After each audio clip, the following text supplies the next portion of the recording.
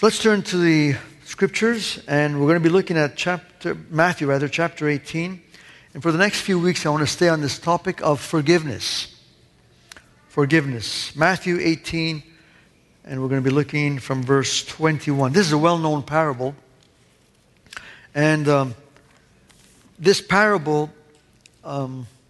is one that at least I have. I've read it hundreds of times. And it's very powerful. It's very rich. What I'd like us to do in the next few weeks is dwell here for a little while. And I would encourage you on your own to reread it throughout the course of the week. So let the Word of God just saturate your heart and your mind as you read this passage. So from verse 21, Matthew 18, would you stand with me as we read this passage together?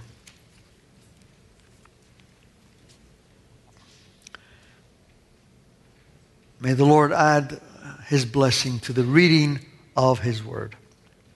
And then Peter came up and said to him, Lord, how many times shall my brother sin against me, and I still forgive him? Up to 7 times? And Jesus said to him, I do not say to you up to 7 times, but up to 77 times. For this reason, the kingdom of heaven is like a king who wanted to settle accounts with his slaves. And when he had begun to settle them, one who owed him 10,000 talents was brought to him.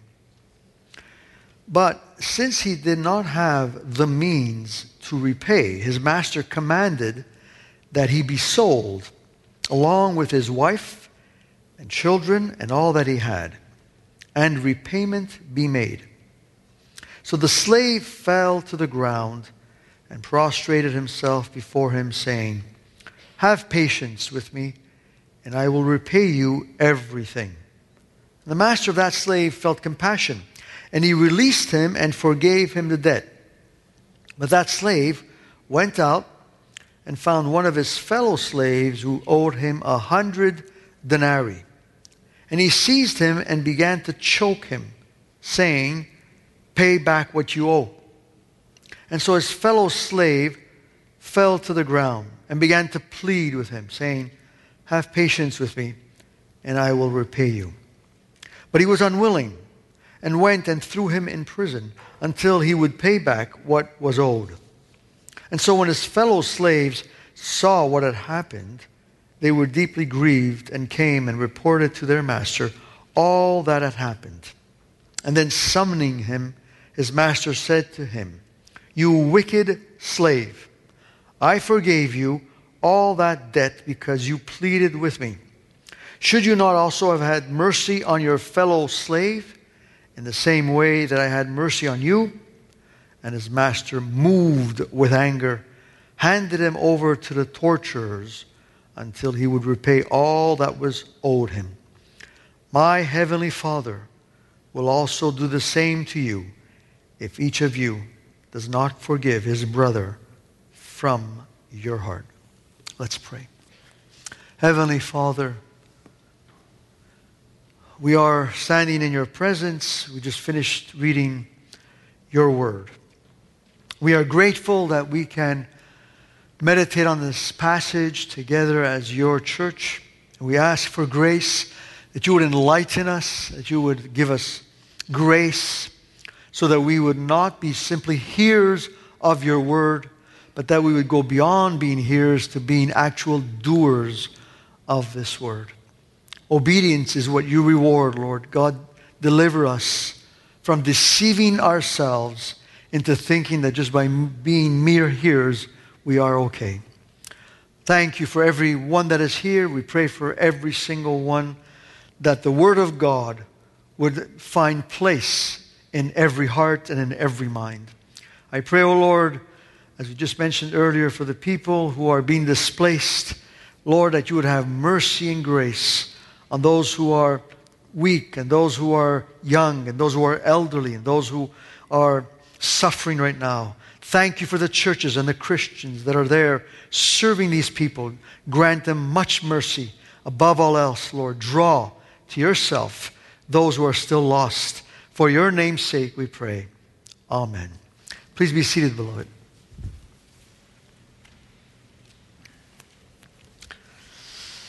So we're going to delve into this passage for the next few weeks on the topic of forgiveness. And in my experience, it's a topic that many Christians struggle with. I've had times in my life when I've had to forgive individuals and I was unable to do so on my own. I struggled with it. So I'm speaking not only from what God's Word says, but also from experience. Now, it's easy to talk about forgiveness. It's quite another to actually forgive someone who has wronged you. There's a book entitled The Sunflower. It narrates the story of Simon Wiesenthal. You may have heard of the Simon Wiesenthal Institute. It's an institute dedicated to finding, at least not now as of recent, but for many years, finding former Nazis that were in hiding all over the world and to bring them to justice. Simon Wiesenthal was a Jew, and he was in a concentration camp in Mauthausen.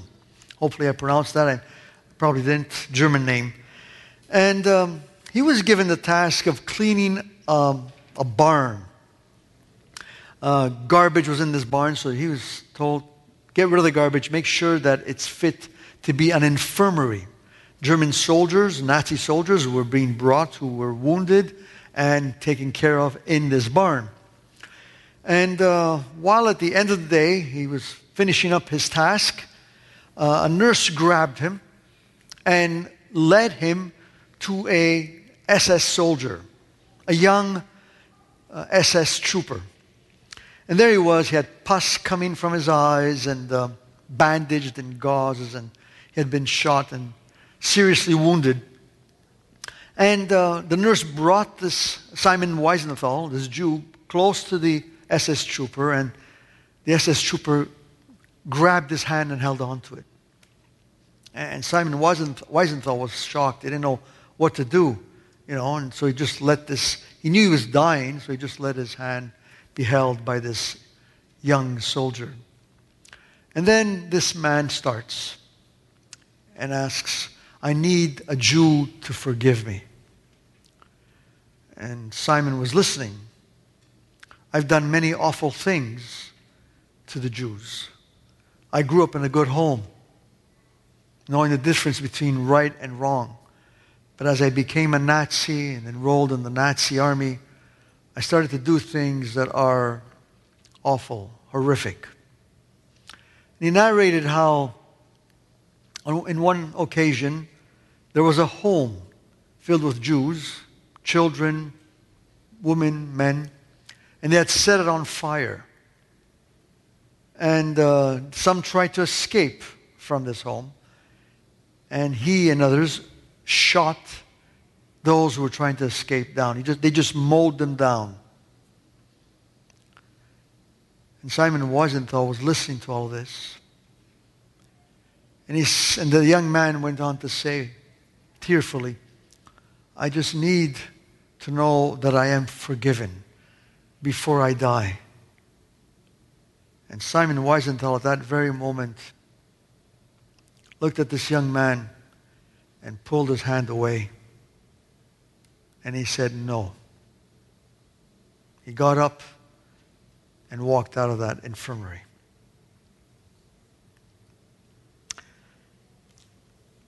Forgiveness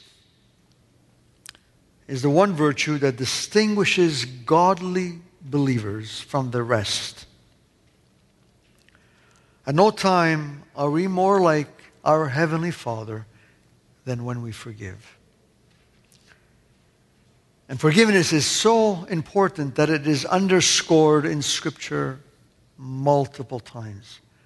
And this one parable underscores it for us today. Now, sadly, there are many Christians who have yet to forgive those who have wronged them. I know some very close to me who have chosen to take that kind of a stand. They are convinced that God is understanding, that He is not grieved when we nurse our grudges, and that there really are no consequences to unforgiveness. But Scriptures are very clear, and nothing is farther from the truth. This parable that Jesus told His disciples tells us today that Jesus puts a high premium on forgiveness, and that we cannot not forgive. And as I said earlier, for the next few weeks, we're going to be dwelling on this parable, and today I want to focus on one aspect of this parable, the aspect of indebtedness. That's why I've entitled this message as part of the series, We Are Debtors. And we see the indebtedness of the main character of the Bible. But before we delve into the parable, let's see why Jesus spoke in parables, because some of you may have that question. And indeed, what is a parable? And the answer is given in another part of the same gospel, in chapter 13, where we read from verse 10, "And the disciples came up to Him and said to Him," meaning Jesus, "Why do you speak to them in parables?" And Jesus answered, "To you it has been granted to know the mysteries of the kingdom of heaven, but to them it has not been granted. For whoever has, to him more shall be given, and he will have an abundance. But whoever does not have, even what he has shall be taken away from him. Therefore I speak to them in parables, because while seeing they do not see, and while hearing they do not hear, nor do they understand." So what we have here is Jesus giving them the reason why He spoke in parables. It was so to impart the mysteries of the kingdom to His people, His elect, who were in the crowd. The crowd was made up of those who belonged to Him and those who rejected Him. Those who rejected the truth of the gospel were there, who seen, in other words, had eyes to see but could not see because their spiritual sight was missing, who hearing, in other words, having audible hearing, could not hear because their spiritual hearing was missing. And therefore, the Lord did not want them to receive these mysteries, but these mysteries were reserved for His own. Those who belonged to God were to experience greater understanding, a greater truth they were to receive. The others were to experience loss because of their unbelief. The parables basically facilitated the division. With the same story, one group was pushed out and the other group was drawn in. This was the Lord's doing. Those who were Christ's are given greater light in order for them to grow in grace and truth. For the unbelieving, the parables repelled them, and they were pushed further away from Him. Parables, therefore, are one of the many figures of speeches that we find in Scriptures, and they are an earthly story with a heavenly meaning. And one can spend a lifetime studying parables and always glean wonderful nuggets of truth from them. That's how rich they are. So here's Peter's question. How many times shall my brother sin against me? Because it was this question that launched the parable, right? Jesus answered with a parable. How many times will I forgive him? Up to 7 times. Now, why does Peter use this number? Why 7? Why not some other number? Because the rabbis taught that if someone hurts you and you forgive him, you can forgive him again after hurting you the 2nd time, and then again the 3rd time. But that's it. At the 4th time that this individual hurts you, you stop forgiving. And they based themselves on that passage found in Amos where these 3 things I have against you, in fact 4. It's repeated throughout the book of Amos. And so they based themselves on that passage, which has nothing to do with forgiveness, really. And you see the understanding of the rabbi was accepted by the Jews. And so Peter, knowing that the Lord is quite magnanimous and forgiving, right? He had seen him in action, says, you know what, I'm going to up the limit to 7.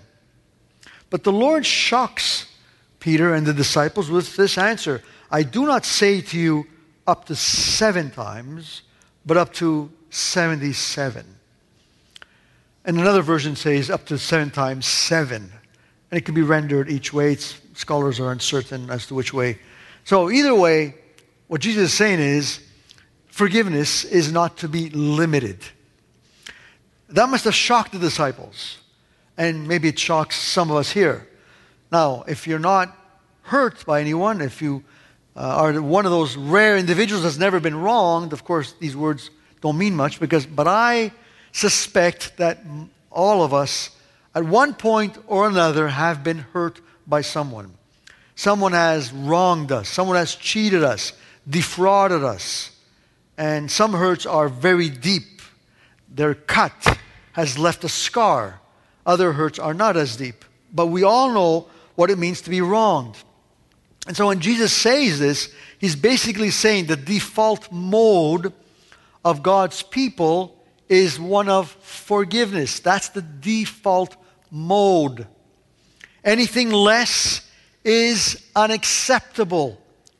And he is stressing this. And he then goes into a parable. So why does he use this number 77? It's just hyperbole. It's a way of driving a point home. When he says, for example, if your hand offends you, cut it off. It's hyperbole. It's an exaggeration. It's to mean be drastic with sin in your life. And in this case, be very committed to forgiveness. Nothing less. Paul,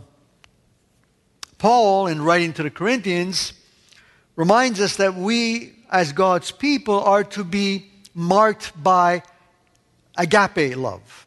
An agape love that does not keep track of the wrongs we have received in life. For in 1 Corinthians 13, verses 4, and then I'm reading part of it, 4 and 5, love, or agape love, God's love, does not keep an account of a wrong suffered. That's what forgiveness is. Does not keep an account, does not dwell on it, doesn't remind himself or herself of this wrong over and over. The moment we park our lives in the parking lot called grudges, because that is the easiest thing to do, and we stay there, we are reminding ourselves over and over of the wrong we have received. So why is Jesus saying that this must be your default mode to forgive? That you are to forgive without keeping count. That your default mode must be always to forgive and not keep track of the wrong. Why? Why is he saying that you must forgive as though it is your first time forgiving? Because that's how God forgives you. God does not say to any of us when we come to him for forgiveness, this is the 12,000th time that I have forgiven you. It doesn't say that. Never. Never. He forgives us fully as though we had never sinned. That's the kind of forgiveness that the Lord extends to us. And therefore, Jesus is telling his disciples, I want you to be like my heavenly Father. Matthew 5:48, you shall be perfect as your heavenly Father is perfect. That is a very high standard, unreachable in our human strength. People sometimes say it is difficult to forgive. No, it is not. To forgive as God forgives is impossible. That's what it is. And we need to admit that. Because otherwise we will not turn to God for grace. We will be proud of the fact that we can forgive. And our forgiveness at best will be faulty, imperfect, incomplete, Nothing like the forgiveness that we see here in the parable. Nothing at all. We will think that we have forgiven, that we have somehow forgotten, but then we keep a distance. We don't want anything to do with them. We don't want to talk to them, but we've forgiven, and we deceive ourselves into saying that we've forgiven them when we actually have not forgiven. You will be perfect as your heavenly Father is perfect. That's what Jesus expects. And we cannot lower the bar. We can't. Because Jesus makes it very clear. That's what I want. We will look at, therefore, this parable closely because it shows us the foundational truths that we must grasp if we are going to flesh out forgiveness. Because if we don't understand certain truths that are brought here and highlighted here, we're never going to forgive this way. Okay? So it starts with this first truth we're going to be looking at today. Indebtedness. Indebtedness. We are debtors. Mark it down in your Bibles. Mark it next to the passage. Mark it somewhere, because this is crucial we understand this truth. Verse 23 and verse 24 read, "For this reason, the kingdom of heaven is like a king who wanted to settle accounts with his slaves, and when he had begun to settle them, one who owed him 10,000 talents was brought to him." The reason Simon Wiesenthal and many like him are unable to forgive something as heinous as what this Nazi SS trooper did is because we don't understand this truth. Our indebtedness. We don't understand this. Let me explain. In these two verses, we're immediately introduced to the system of slavery. There were many kinds of slaves in the Roman Empire. In Italy itself, 1 in every 3 was a slave. Think about that. Just one. You go 1, 2, 3, slave. 1, 2, 3, slave. And on it goes. All over Italy. That was the center of the Roman Empire. And throughout the Roman Empire, 1 in every 7 was a slave. And there were different kinds of slavery. There was the indentured slavery. The indentured slavery is the kind where a person owes someone else a debt, owes him money, or has to pay him somehow, and he can't pay, and so he becomes indentured. He gives his service and works for that individual so that he can pay off this debt. Sometimes, because if he was sick, he would involve his wife and even his children, depending on the gravity of the debt. Chattel slavery was condemned by Scripture, but it was still very much present in the Roman Empire. Chattel slavery is what we see as the slavery we have been taught about and that we've been exposed to. It's the kind of slavery where one individual goes to a far place and grabs individuals, kidnaps them, puts them on a ship, puts them on whatever, in a cart, and then hauls them somewhere else and sells them off. That's what they did with Joseph. Chattel slavery. It is clearly condemned in Scripture, and it's punishable by death in the Torah. The other slavery is not condemned in Scripture, which is the indentured kind. And that is the kind we find here. Now, the one thing we must remember is just because someone is a slave doesn't mean that he suffered. Right? Josephus, the famous Jewish historian, was a slave for the greater part of his life, I think all of his life. Yet he was a general and he was wealthy. All right? And he was a writer. He was a very educated man, Josephus. And we still read his books today. Daniel was a slave. He was the spoils of battle. When the Babylonians invaded Jerusalem, they took the best men, the best young people. Daniel was one of them. They took him. They carried him off to Babylon. They had him change his name, his clothes. He had to learn the Chaldean language and so forth. He was a slave. He was a slave until when? Until his dying day. Daniel always wanted to go back to Jerusalem. He prayed every day with his windows open towards Jerusalem. His longing was to go back. He never went back because he was a slave. But he was a wealthy slave. He was a prosperous slave. He was an esteemed slave. They didn't treat him poorly. So we have to take those ideas that we have of slavery and just put them aside. Another well-known slave is Joseph. Joseph, yes, initially suffered, but then he became the second in command in Egypt. And he made Pharaoh very rich. How do we know he was a slave? When he died, he couldn't even be buried in Canaan. He had to be buried in Egypt. That's where he was buried because he was an important person in Egypt. But Joseph said these words, when God visits you, you take my bones out of this land. All right? Because I am not a slave of Pharaoh or anyone else. I belong to God.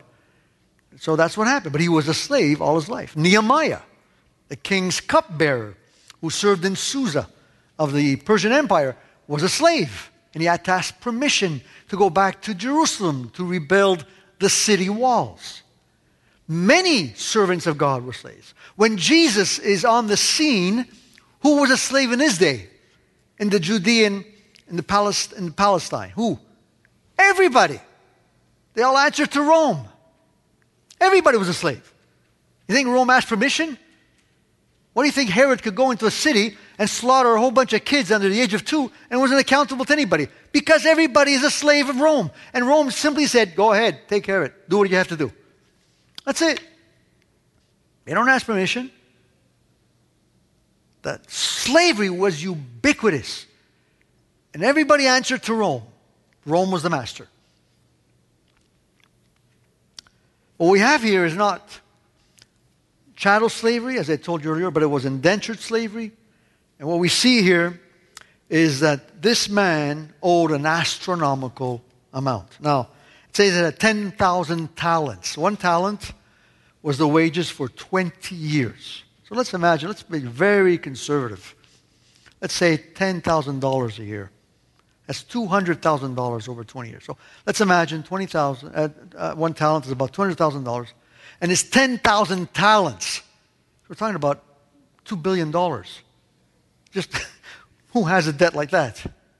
It's nobody, right? Again, it's hyperbole. It's Jesus exaggerating. Why is he saying this? There's a reason. He's driving a point home. He is saying that this man was a debtor toward this king or ruler. That God is not our debtor, but that we are his debtor. Now, many of us think that God is our debtor. This is how we pray, and this reveals if we see God as our debtor. Oh God, where are you? Does God owe us anything? Do I have to be in your life? Oh God, why aren't you coming through for me? Right? These kind of words that we use. Now God is merciful, but we're thinking that God is our debtor, that we are his creditor, that he owes us. I asked you, where are you? Why aren't you coming through for me? I'm asking you for help in this area and in this area and this area. Right? And we think that God owes us. But God owes us nothing. We owe him. He doesn't owe us. God is not our debtor. And this is the first truth we must understand if we're going to forgive. We don't understand this, we can't forgive. We won't. Man is God's debtor. Everything that we have, think about it, every single thing has been given to us and ultimately belongs to God. It's in our hands only in trust. Everything. Not only is the worth of all the blessings that we've received from him of great worth, but they have been given to us from one source and one source alone, and it's God. We are not the author of all the good that we have in this world. We are simply the recipients. He's the benefactor. He's the magnanimous giver. He's the generous one, and we simply receive from his hands. Everything starts with the fact that we've been created in the image of God. That's where it starts, right? Think about it. Do I deserve to be created in the image of God? No, I don't. God chose to create me in the image of God. in His image. And then moves from that point and includes all the blessings. The ones we see, the ones we don't see.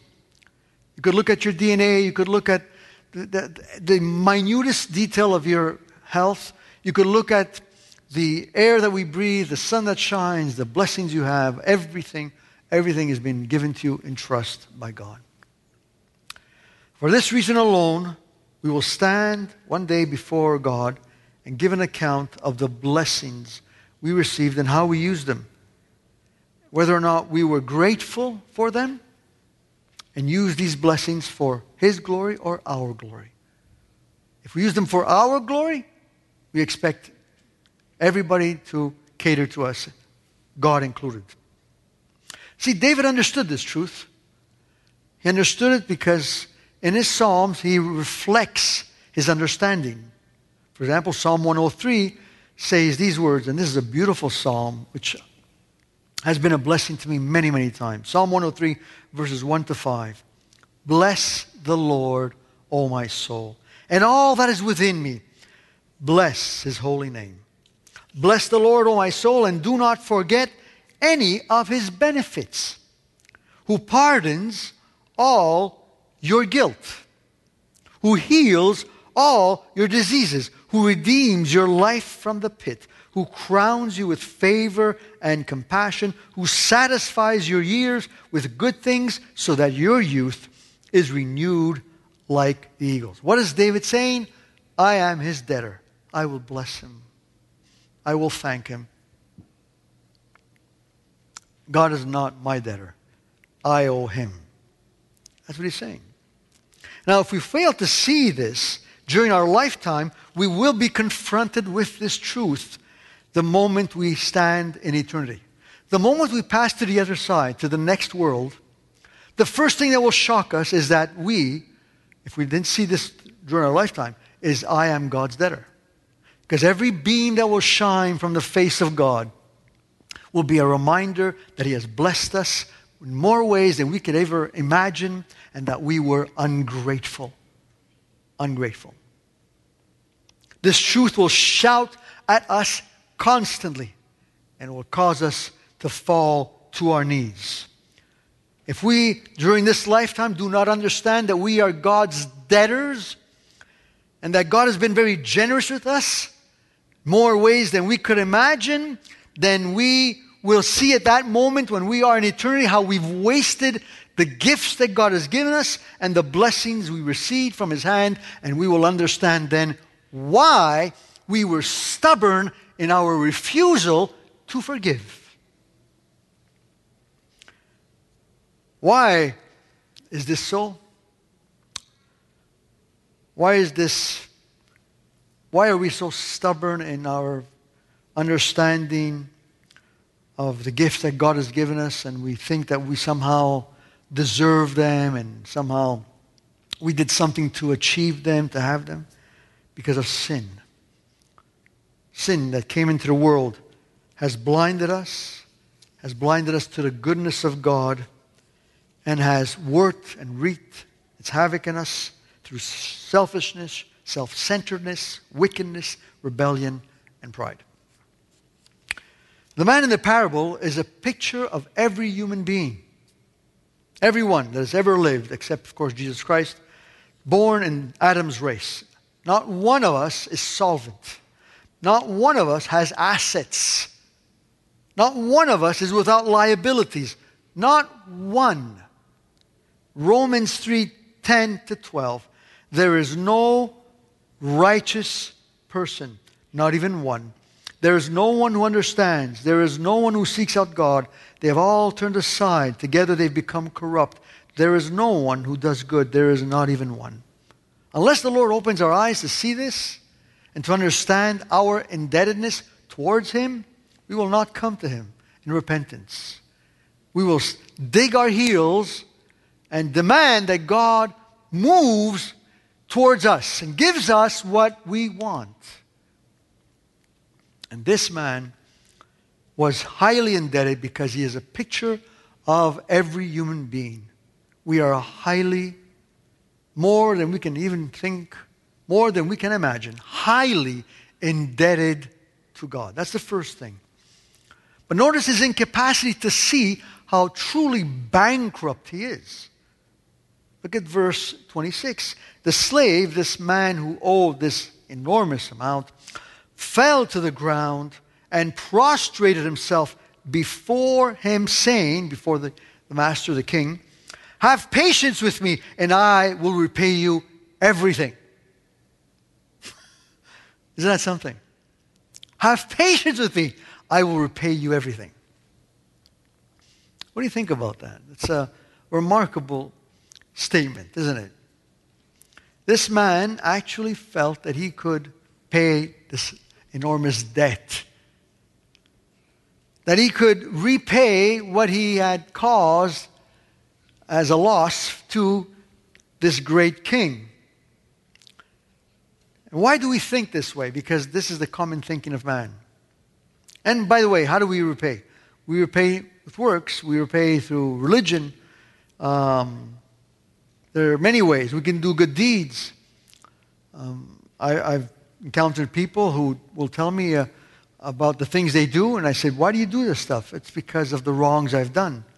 And so they'll go to the Welcome Hall or the old brewery mission and dedicate themselves to serving the needy.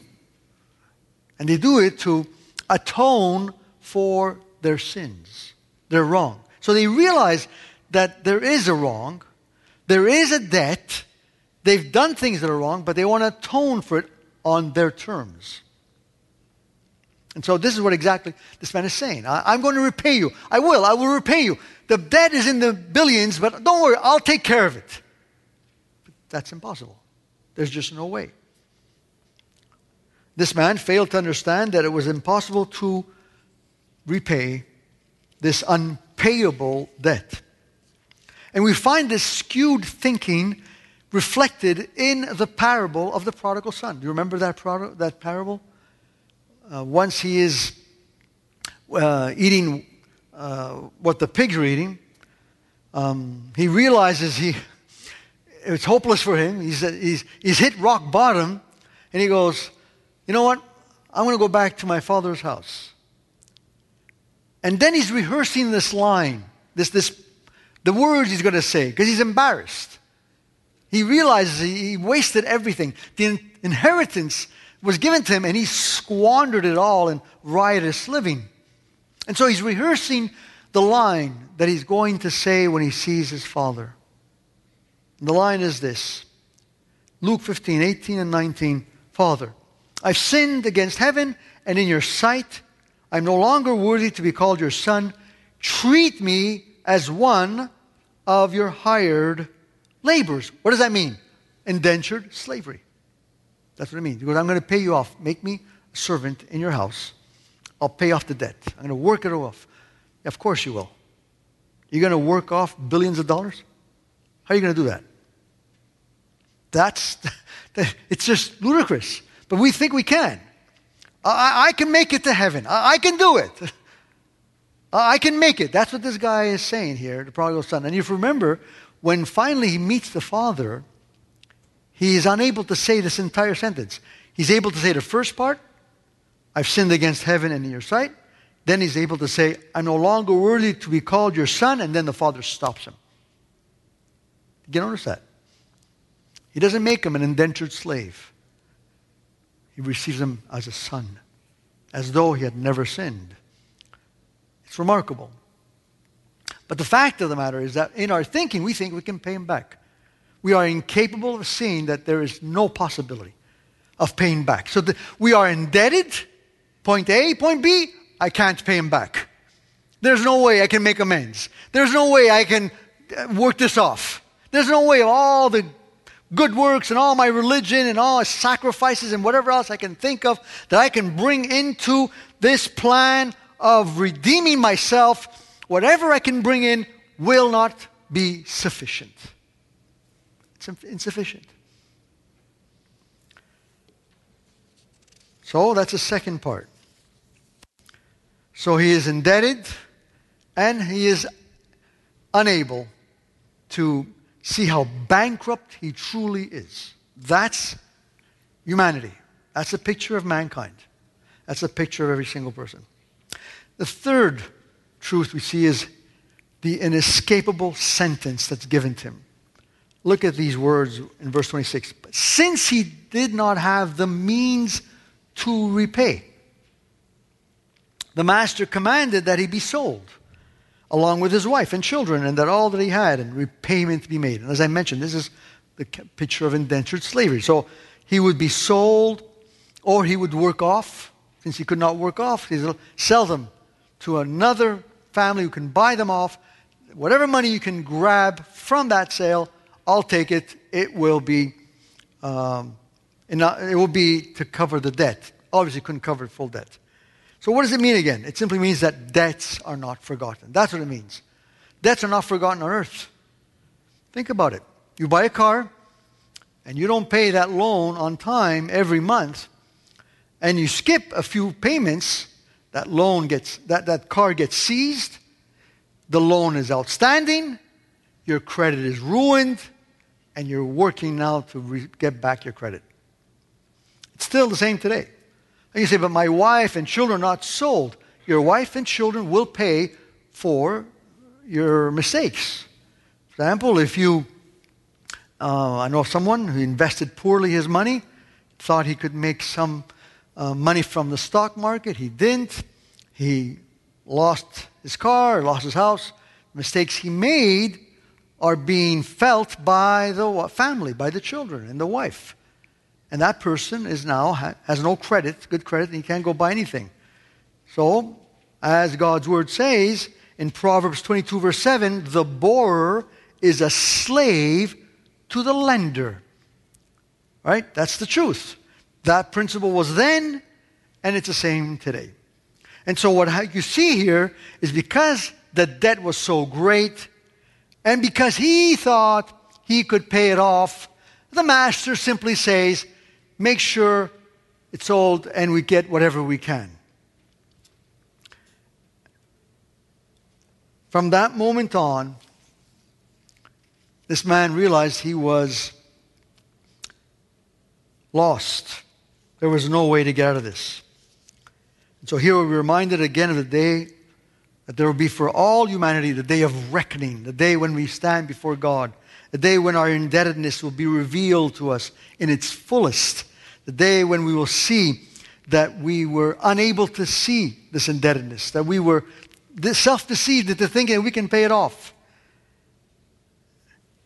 And our foolish idea that many of you hear of today, oh, God forgives, everybody goes upstairs when they die, we're going to be in a better place after we pass away. And we say this glibly, thinking that God doesn't take into account our sins and our wrongdoings. But He doesn't wink at sin. He holds humanity accountable for all the wrongs that have been committed. Look at Psalm 50 with me. Psalm 50 speaks about God holding a day of judgment. And He speaks to the wicked, those who have spurned His law, those who have taken license in sinning. To the wicked God says, this is from verse 16, to the wicked God says, what right do you have to tell of my statutes and to take my covenant in your mouth? So these are individuals that would even know God's word and God's ways. For you yourself hate discipline. You throw my words behind you. When you see a thief, you become friends with him. And you associate with adulterers. You let your mouth loose in evil, and your tongue harnesses deceit. You sit and speak against your brother. You slander your own mother's son. These things you have done, notice, and I have kept silent. So God is silent. We think that because God is silent, He will never deal with it. He will wink at our sin and there's no problem. You thought that I was just like you. I will rebuke you and present the case before your eyes. What does that mean? There's a day of reckoning. So not only there's this great indebtedness that we have towards God, we are unable to see how indebted we truly are, and we think that we can somehow atone for some sins that we've committed. We do not understand the depths of our sinfulness, the depths of our corrupted nature. We don't understand how much evil we've done against this holy God. And then we think that somehow we're going to make it through. That's man apart from the gospel. That's man apart from the glorious message of the cross. That's where we are. Now, when we understand this truth, our indebtedness and our inability to see on our own, and the fact that there's a day of reckoning where we were going to pay, where we're going to stand before a holy God, this will prompt us right away to forgive.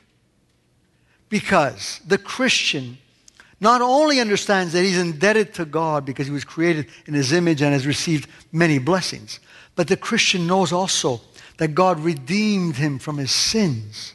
So not only was he created in the image of God, as God's redeemed, as God's people, but we've also been redeemed from our sins. We've been made His. Now, who, after receiving such blessings from the Lord, would turn around and say, I am not going to forgive you? The audacity of such an action. The brazen-faced that we can use that kind of approach with someone is only because we have not understood these truths. We have not grasped them.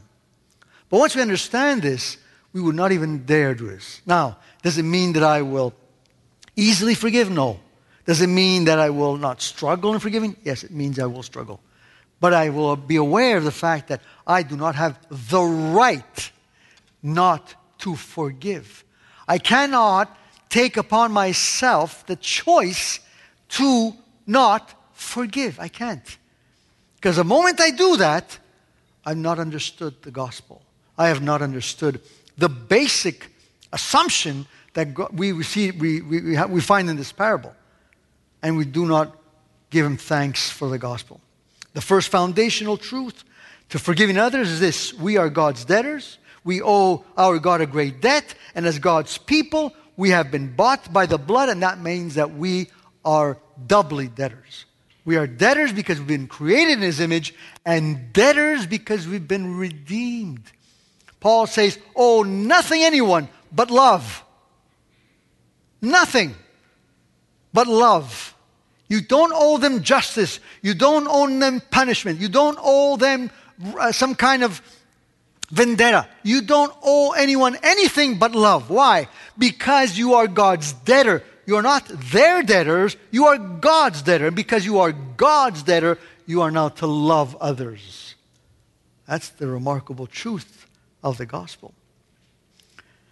Yes, He saved us from wrath to come. He saved us from the punishment we rightly deserved. He took our sins and was nailed to the cross for us. Can I now look at someone and say, I will not forgive you? What you did is wrong? Put yourself in a situation where, and maybe you already are, where someone has wronged you. Look back on that pain. Did you take into consideration these truths that come out in this parable? Or did you just say, my hurt is so deep, I've been so wounded, I don't want to speak to that person, I don't want to see it, I don't even want to think about that moment. I remember when I was in Italy, someone very close to me hurt me deeply while growing up in Canada. And I remember singing this song. When peace like a river attendeth my way, when sorrow like sea billows roll, whatever my lot, you have taught me to say, it is well with my soul. And I was singing this song, and I was just joyful. I was in my little barren apartment. I was just singing to God. And while I was singing, somehow the image of this hurt came to me out of nowhere. I mean, who thinks about hurt when they're singing and to the Lord? And I was worshiping the Lord. Why would this particular hurt, deep hurt, just pop up into my mind at that very moment? I understood at that moment that this was the Lord. It was the Spirit of God bringing me face to face with this hurt. And I just stopped singing. I just stopped dead in my tracks. And I understood at that moment that I had not honored the Lord with the way I had treated this man. I didn't do anything to him. I just pulled away. That I had not honored the Lord. And I said, Lord, I don't know what to do. I don't know. I've not forgiven him. I am hurt by what he did to me. What am I supposed to do? Please give me grace. It was at that moment that I realized my sinfulness. That's how God gave me grace. He showed me that had he treated me the same way that I had treated this man, I would be in hell. That there would be no way for me, to be in heaven. That I would be an outcast. That I would be pushed away. And I wept. I wept over the fact that I deserved hell. That softened my heart. And shortly after, I just simply forgave him. And the forgiveness was so real. I did that all in that same hour, by the way. When I say shortly after, I mean in that same hour. Months later, I met this man. When I met him, I ran to him and I hugged him. He was shocked.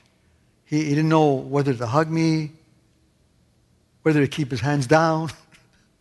He didn't know what to do. When we truly forgive, we honor the Lord. And we're saying, I understand. I'm indebted. I understand. I don't see the depth of my debt. I don't understand how truly bankrupt I am. And I understand I deserve to be repelled and banished from your presence. And yet you welcomed me. You've loved me. You've made me your very own. You made me sit in heavenly places with you. I am at your table. All of this, why? Because I'm good in some way? There's something in me that's really special? No, because He is good. He is good. What a wonderful and merciful God. That's why we need to understand the foundational truths. So that when we are face to face with an instance where forgiveness is required, we will not be this glib, okay, I'll forgive you, don't worry about it. Or we will not take a position, I will not forgive, it's too hurtful, I don't want to remember this. But we will come face to face with the Word of God.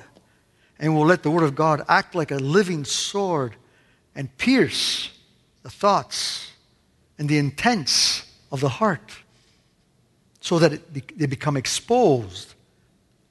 And then we see God at work in our lives. That's how God's Word is so powerful. We have this unpayable debt that God in His mercy has paid through His Son. He paid it. He took all of our pride, all of our selfishness, all of our sins, all of the ugliness of our soul, and laid them on His Son and had His Son judged. How can we now turn to others and say, I will not? I can identify with Simon Wiesenthal. I think, had I been in his shoes, I would have done the same thing. But I can tell you of another woman. Her name is Corrie ten Boom. And Corrie ten Boom went through something very similar. She too ended up in a concentration camp. And she too was humiliated over and over. Her father died. Her mother died. Her sister died. Why? Not because they were Jews, because they were a pastoral family. Father was a pastor, and he was saving the Jews, hiding them in the secret chamber of his house. And someone squealed on him, and he ended up in the concentration camp in Holland. Corrie ten Boom, was bitter. Bitter! She could not bring herself to accept the fact that God could do this to her family. Why? Because she thought she deserved a father, a mother. See, that's what it is. There's always this sense of entitlement that we have to confess.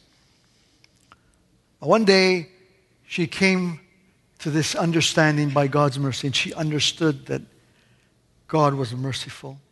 And she became a new creation. She changed. And then she went around speaking about forgiveness because the war was over and she survived. And she just was used by God to speak about forgiveness. And I think I shared this with you on a few occasions, where she was in church one Sunday and she was about to speak and she spots in the audience the man that had humiliated her over and over in the concentration camp, a German soldier that while the women were taking showers, they would, from the balcony, some kind of stand, they would just shower the woman and basically wet them all with cold water and humiliate them and laugh at them. And while she was there in that church, she remembered. These images came back to her. She just started to cry. She goes, Lord, what am I supposed to do here? I'm going to speak about you, and I feel resentment. She was shocked by the resentment that was welling up inside. She was angry with that man, and says, why is he here? And she began to have these thoughts, and she was so conflicted. She goes, how am I going to speak? How am I going to speak? There and then she realized what she needed to do is go back to the Word and remember, I'm indebted to my God. I'm indebted to my God. Lord, grant me the grace to forgive him. And peace filled her heart. She went up to the pulpit, she spoke, and after the gathering, she walked up to this man, and he looked at her and she goes, do you remember me? She goes, yes, I do. And she goes, my brother, I forgive you. And she hugged him. This is supernatural. This is God's mercy. It's not our own strength. We cannot do this. I would recommend you read her book. Is Simon Wiesenthal's reaction normal? Absolutely. Anybody in his shoes would have done the same thing. Is Corrie ten Boom's reaction normal? No. It's supernatural. And that's where God's people stand out. That's where they distinguish themselves from the rest. And that's the fruit that God desires from us. Let us pray. Heavenly Father, we come before you with grateful hearts. And we thank you for your word. It's just an amazing, amazing word. And when we read it and when we ponder on these verses, we see ourselves as being inadequate. And the one voice we don't want to listen to is the voice of the enemy that says, forget this, you can never do this.